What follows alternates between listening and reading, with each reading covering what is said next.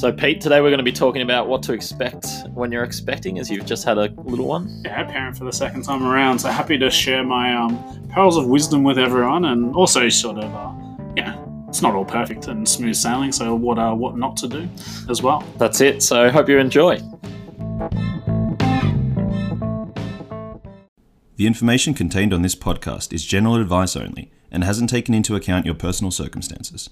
Before acting on any of the content you've heard, you should consult your own financial advisor to consider whether that is appropriate for you.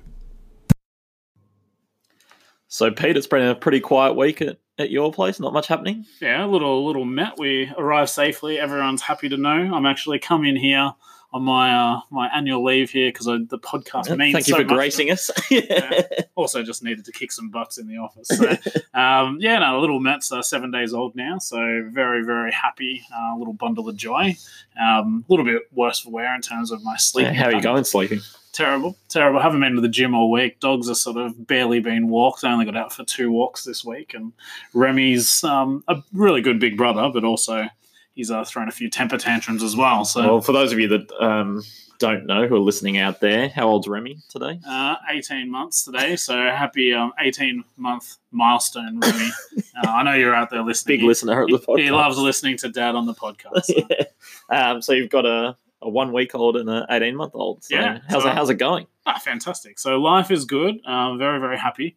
But there are some things that hopefully we can distill a little bit of wisdom and share a few battle scars that I've encountered and sort of wearing at the moment. So, well, that's what we're going to talk about today is what to expect when you're expecting, and then kind of grill you on your personal experiences and get you to share some wisdom from what you've been through and maybe some pitfalls that people should try and avoid as well. Yeah, I've got plenty of those. So, so let's start off with what's probably the biggest financial tip that you'd give to someone when they get the news, or biggest tip in general? Biggest tip in general is get excited. No one likes to sort of have anyone sort of, deflated about the news. So I think get excited, embrace it. I think, once you know it's coming, it happens really quickly. So that's sort of 9 months, and you don't really know for the whole 9 months anyway, but it goes by really, really quickly. There's a lot of tests and sort of the rush of just getting stuff done. It always catches up to you. So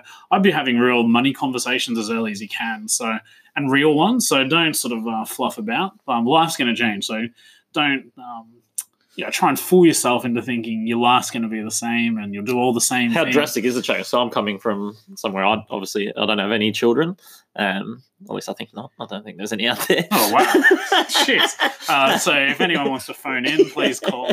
No, don't. Please don't.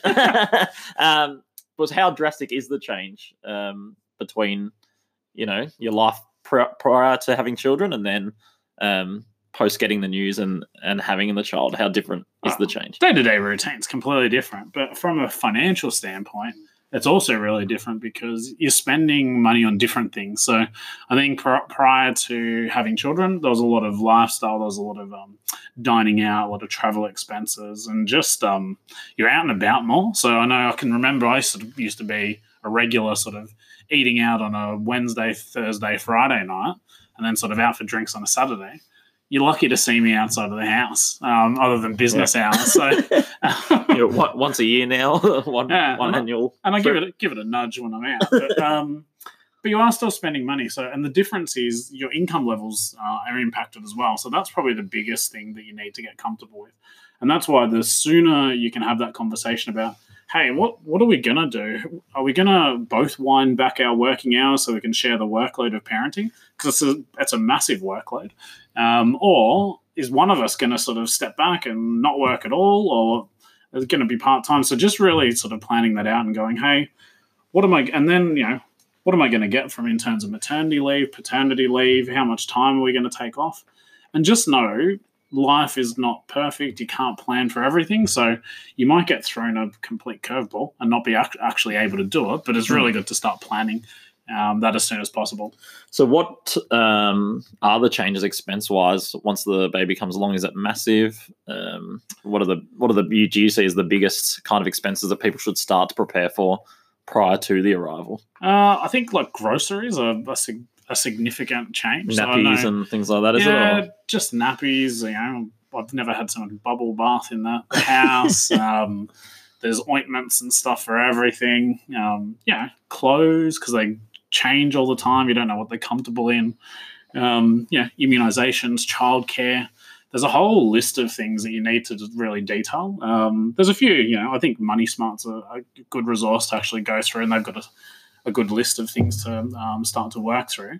But I think the big one is really understanding what's going to change on the cash flow side, get your budget done, and sort of factor in what are the things you'd like to spend on as well, because especially with childcare, you'd want to be factoring that in pretty quickly because it's not cheap. And it's rising, constantly rising. It's rising, depending on what you're earning. Are you eligible for rebates or not? I think these are all things you need to explore sooner rather than later. So you can just be real and just be prepared, because you're going to have enough chaos and enough stress thrown at you that you don't need money to be added to that list.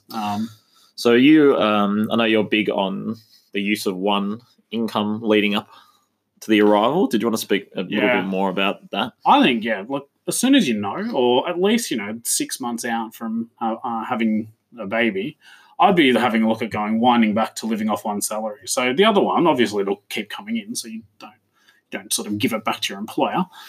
Well, you could if you're very generous of you.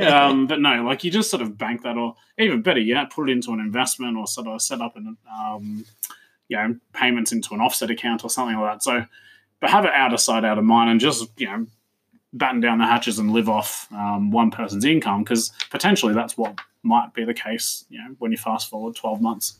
And then banking that income can kind of help for those expenses that are no doubt going to come that you haven't necessarily planned for, especially if it's your first. Yeah, it gives you a cash buffer. So I think that's really important, because there's things you don't really naturally consider. Well, I did, but some things still snuck up on me as well. So there's a lot of stuff you take into account, but even things like we got a new car, so we've sort of upgraded to a 7-seater. People mover. Yeah, so soccer mum. You see me driving around. Yeah, no, I'm there. I got the dogs in the back seats. I got sort of 2 child seats in the middle row, and then Ren and I up front. So let's talk a bit about some of those purchases you made. We might get you to give us your best or your top 3 purchases, and maybe the worst purchase that you've made. And I think it's different for everyone. But think of when you spend money, I'm all about quality, not cheapest. And it makes sense for things that are going to last and you're going to use for potential multiple children. Or, you might be able to hand it over to other members of the family as well, and sort of share the love a bit. They're the things you'd spend money on, and spend money on the things you care about, and just think about your lifestyle. So, if you're going to be active and traveling and doing all these things, well, you might want to spend money on a pram. So that was one thing that we didn't sort of skimp on. Like, this pram is the cost of... I got a name, model. Oh, I forget what it was. I know I was right up the end. It was one of the most expensive ones at Baby Bunting. So you're out there jogging behind it, aren't you, in the Flagstaff Gardens? I've broken into a jog occasionally. But with a pram, I think that was a really important thing, because you want to be comfortable. I want to know that when I'm moving around, because we live in a city, so we've only got one car, so a lot of the time we're walking around. You want to have one that fits your lifestyle. So that one's well worth the expense, and sort of it's something that we've been, you got a forward plan as well. We bought one that you can actually fit 2 children into.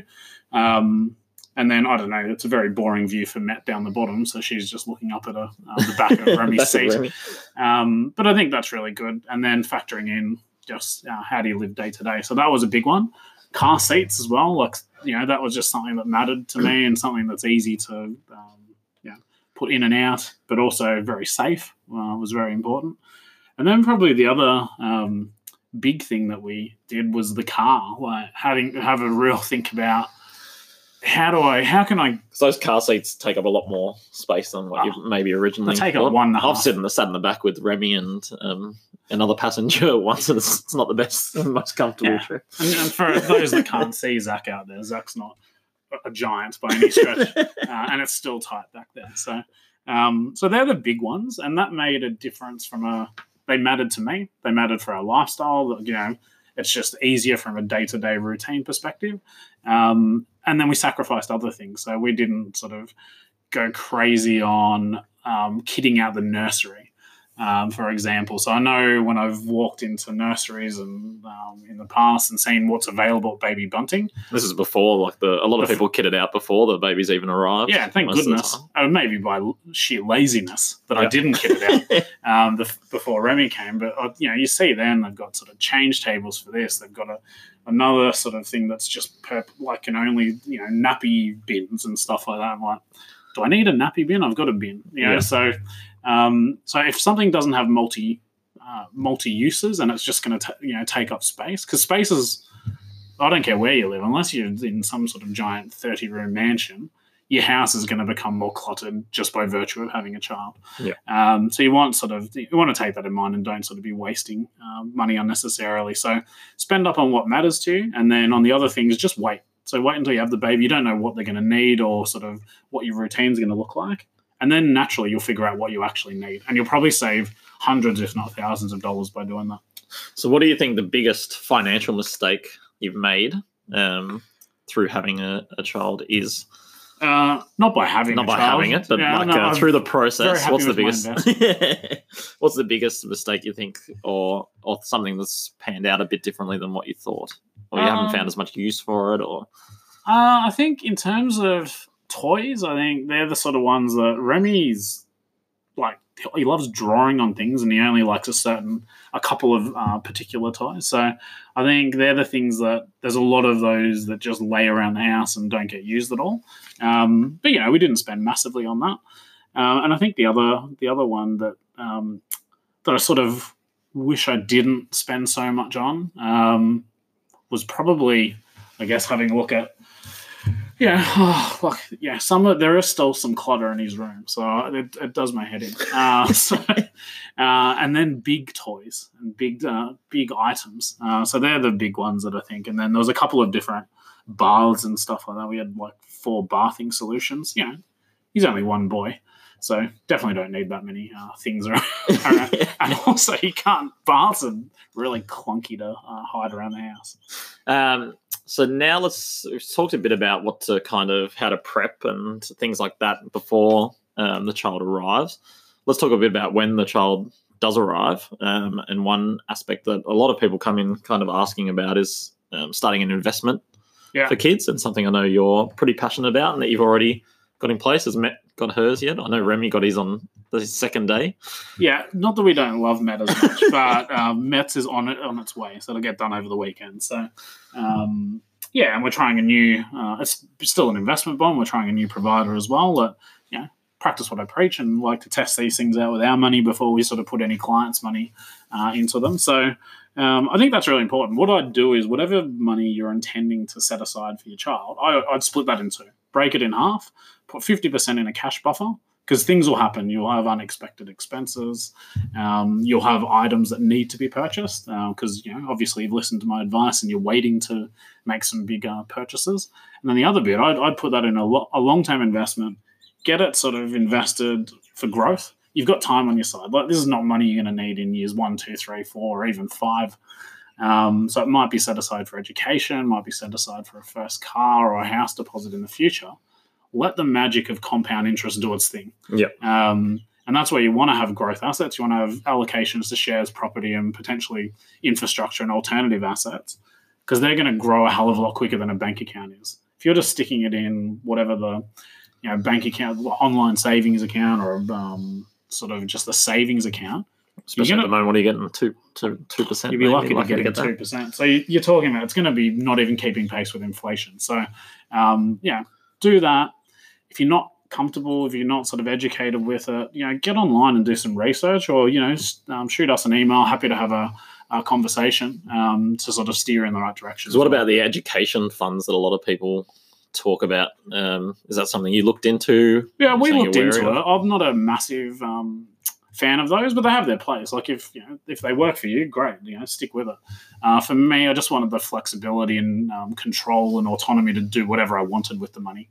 So I didn't want to sort of go, it's pigeonholed and you can only use it for this purpose, because I don't know. Like, I came from a big family, so not everyone needs the same thing. So in terms of what do I want to have to force someone and be butting heads with my child when they're in year 10, and obviously they're gifted at something that's not, education related. They might have a passion that, I don't know, are going to want to learn something else or sort of start a small business. I'd like to be able to support them and throw the money behind that. Or if they don't need the money and they've got scholarships and, or they've gone to public school and we haven't needed to spend the money on education, I'll just leave it compounding and go, hey, well, you might need help with I'm not going to help my kids with the first car at all. They'll have to do that. You're going to get a purple ute to match the one you get your first It's car? not purple, it's red. What is this? I'm pretty sure This it's is- purple. This is Lowered with absolutely insane terrible rims. colour. They're great rims. But anyway, it's cars. I don't like depreciating assets. I'm not helping kids out of cars. But if it's helping them start an investment portfolio to educate them later, if it's maybe a first home or something like that, that's what I'd like to throw the money behind. Because you lose a bit of the flexibility with the education kind of funds. Yeah, and then, I want to know that if, for whatever reason, we might need access to the funds for the family instead of the child, well, you've got flexibility to do that as well. Now, kind of one thing that I know we've bought a couple of gifts for Remy and we see him wearing them and things like that, but no doubt you're inundated with gifts and presents and things like that. Yeah. What's your opinion on asking for cash gifts and putting it into an investment? Is this something that you think's a good idea, bad idea? I What's like your it. thoughts? I haven't done it myself. I don't. Would you do it? I never ask for any. I just go, Yeah. whatever. And I think through my dialogue, if you speak to Rhiannon and myself long enough, you know that there's things we like, there's things we don't, and we just plead that you don't give us giant, noisy gifts. But some people do, obviously, to really just stick a needle in my ear holes. But realistically, it's a great thing because it's probably easier for people as well. So, if you ever gift shopping and you go, I don't know what they'd like or this or that, it might be a hell of a lot easier. Just go, hey, if you want to give cash, let them know what it's going towards. Going, hey, I'm setting up an investment portfolio. The awesome thing with that is you might actually get them sort of creatively thinking for themselves, going, oh, actually, I've been thinking about doing investments for my kids or myself. So I think it's a much more useful use of the natural sort of flow of cash that's going to happen in terms of gift giving. I think that's important, the point that we let the people know what it's going towards. I think because I struggle with it. I don't know what to buy little kids. Well, some people are great gift givers for kids, and they'll still, even if you tell them to give cash, they'll give the gifts anyway. Yeah. So just leave it open, but if you tell people the why, so we're all big about the why, about what is the purpose behind things, because it helps people get around the idea. Yeah. Because some people feel guilty, like they haven't put enough effort in if they're giving cash. If you go, hey, this is what it's for, well, setting an investment account up to either provide for future education, first home, car, whatever they need, that's awesome. I'm happy to get around that. It gets people excited. It's, and sort of talking about long-term plans, I think is always a good thing. Yeah, definitely. So now that we've gone through the investing side of thing, let's talk about more on the protection side. And if something, planning for the worst is something that we often do as advisors, we like to kind of go into the rabbit hole and see what can go wrong and make sure we're prepared for that. So what are obviously the big one on this side of things is insurances. So updating your insurances to make sure they're appropriate. Because what's the biggest change here that people should be kind of wary of? I think the two big ones are insurances and your estate planning. Yeah. So insurances, it's completely different when you've got just two adults together, and all you got to worry about is the other adult moving on with life after they've lost a loved one or a loved one sort of injured or disabled, and recalibrating how they run their life. Very, very different when you add a small human or several small humans to the mix, because they don't have the ability to go, okay, you can't go send a 7-week-old or a sort of even a 7-year-old to go do... off to make some money. Yeah, go make some money for the family. That's not how we do things. So you've got to go, okay, well, when you lose one parent or one parent's earning capacity, you need to go, hey, do I want the other parent work? Do I want that other parent part-time? Are they going to be so heavily burdened with having to go to work and earn extra income that they're not actually be able to be present as a parent? And that's a really scary thing, and it's shocking. So what insurance does, it gives you options. So it gives you the option of going, hey, well, do you want to go and continue on working? Or, hey, do you want to take a break and just spend time with your family. Because is it all covers that everyone should be looking for? So obviously the main ones that people hear about are probably life and income protection.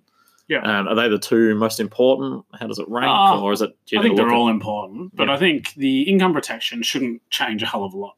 You might need to, because you should always be covered for as much as you can get. So if that's 75% of your income, I don't think that should really change. You might change your waiting period, though. You might have been able to get away with a 6-month waiting period before children came, because you go, I could just batten down the hatches and not spend money. A lot of things that happen when you've got children are just they become essential expenses. So if you're talking about childcare, or if it's education expenses, or if it's just feeding, clothing them, paying for your extra private health insurance because it's higher because you're on a family package or something like that, I think that's really, really important to get your head around, because you need that consistency of income, and you probably need it sooner, or otherwise you need to have a cash buffer there. And that's probably a point that we haven't touched on in the prior stage, which we probably should have talked about, is if you are planning to have children, it might be a good idea to get your insurances sorted before that, especially for the female giving birth. Yeah, so third trimester, once that hits, you're sort of on hold for a little bit in terms of getting through underwriting. So, the sooner you can do it, the better. Because life changes. So, if one of the parents passes away, we need to make sure that there's a much bigger sum insured there that's going to provide future income, not just clear debt. Yeah. Whereas if it's two adults there, well, clearing debt might be enough. They can move on and sort of go back to work, and once they get over the emotional distress of it all, they'll still have a house and no mortgage to pay off in that scenario. And then the estate planning is the other one of going. So let's talk a bit about that. So what is estate planning for? So estate planning, wills. So what happens to your assets outside, all of your estate assets when you pass away. Superannuation, updating your beneficiaries. That's a non-estate asset. So making sure, how does that get distributed, or who do you want that to go to? And, if you're a single parent as well, you might want to sort of pick a super fund provider that allows for child death benefit pensions. Yeah. Pretty morbid thing to be thinking about. But, it might be an important consideration of, actually, I want to make sure my children are looked after. Well, a lot of people kind of put it off because it is a terrible thing to think about happening. But the outcome's much worse. I think about leaving your kids with no plan, no financial resources out there, and sort of just relying on the family, friends, and just chance for things to happen. I think you've got to grow up when you have kids, and it's really just get these things done. It's financial hygiene, and if you're gonna have financial dependence, you need to be responsible, and these things they need to happen. Power of attorneys are important as well. But nothing really changes too much from there. But guardianship issues. So because that's probably the biggest decision as a parent. One of the biggest decisions you'll have to make as a parent, deciding who will look after the little ones. Yeah, and you got to go, okay, if it happened yesterday, who do I? And we both passed away. Who do we want to be looking after the well-being, the future, direction and care of our child or children?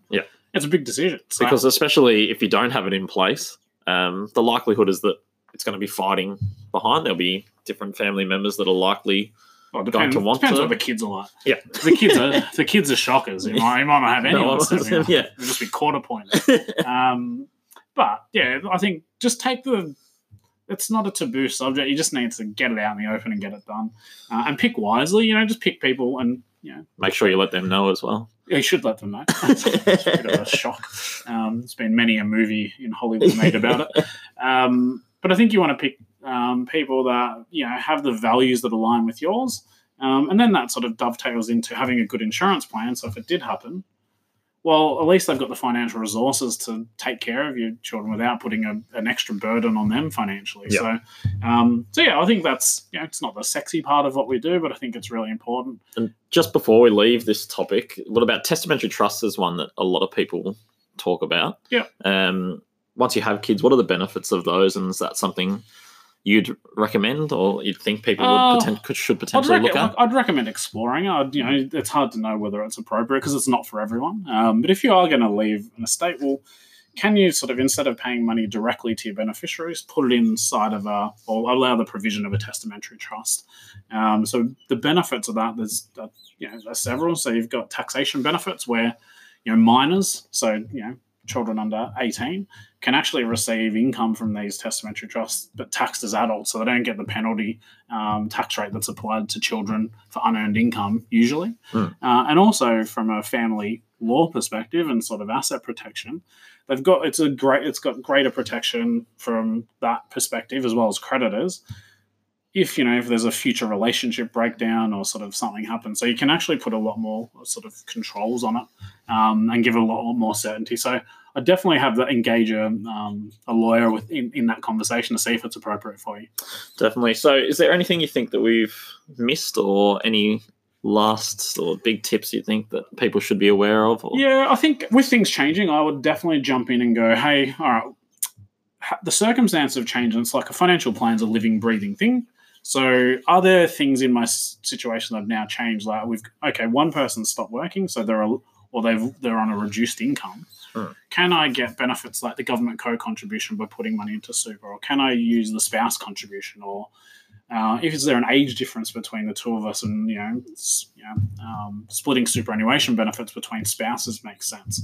All those sort of things I'd definitely be exploring and making sure where it's different, and then making sure you're enrolled with Centrelink as well to make you're getting all the benefits that are possible there. So I think that's really important. There's also a sort of for first time parents, there's a government show bag that apparently is really good, only for first time parents. So I was very deflated. Yeah, I went there and I'm like, hang on, where's my show bag thing? Because apparently it's got some pretty good gear in it. Right. You need to be registered though, so you need to get onto your MyGov account. Yep. And then, you collect that when you're checking out of the hospital. Interesting. Yeah, really, it was deflate gate for me because I took Med up. Did you? I was like, here's the baby. Open. Yeah, I didn't do the sort of the Lion King Simba pose or anything, but so all those benefits, I think, do that, and then just take a fresh look, and probably if you got the headspace for it, especially before the children come, or even sort of once things settle down afterwards, do a review of your financial plan. Just make sure it's still appropriate and still on track.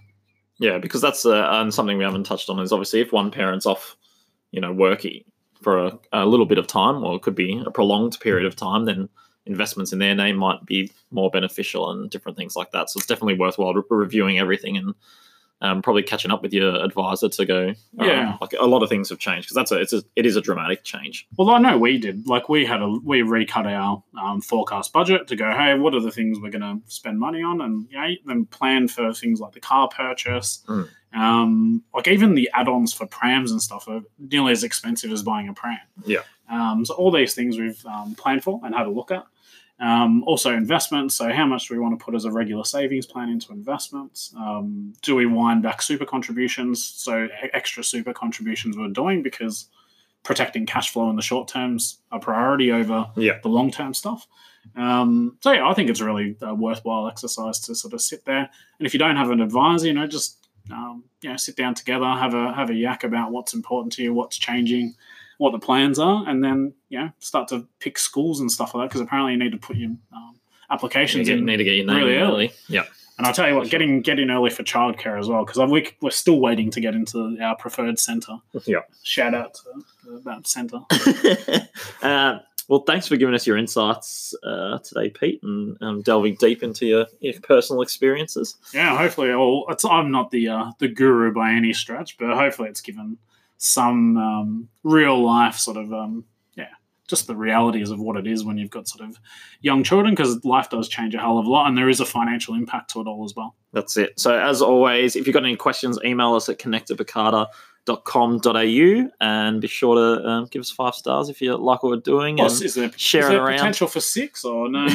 Definitely share it around, sort of follow, subscribe, because it does help us get the word out there, and then it'll improve the content and the sort of the future guests we can get on as well. Perfect. We'll see you next week. Cheers.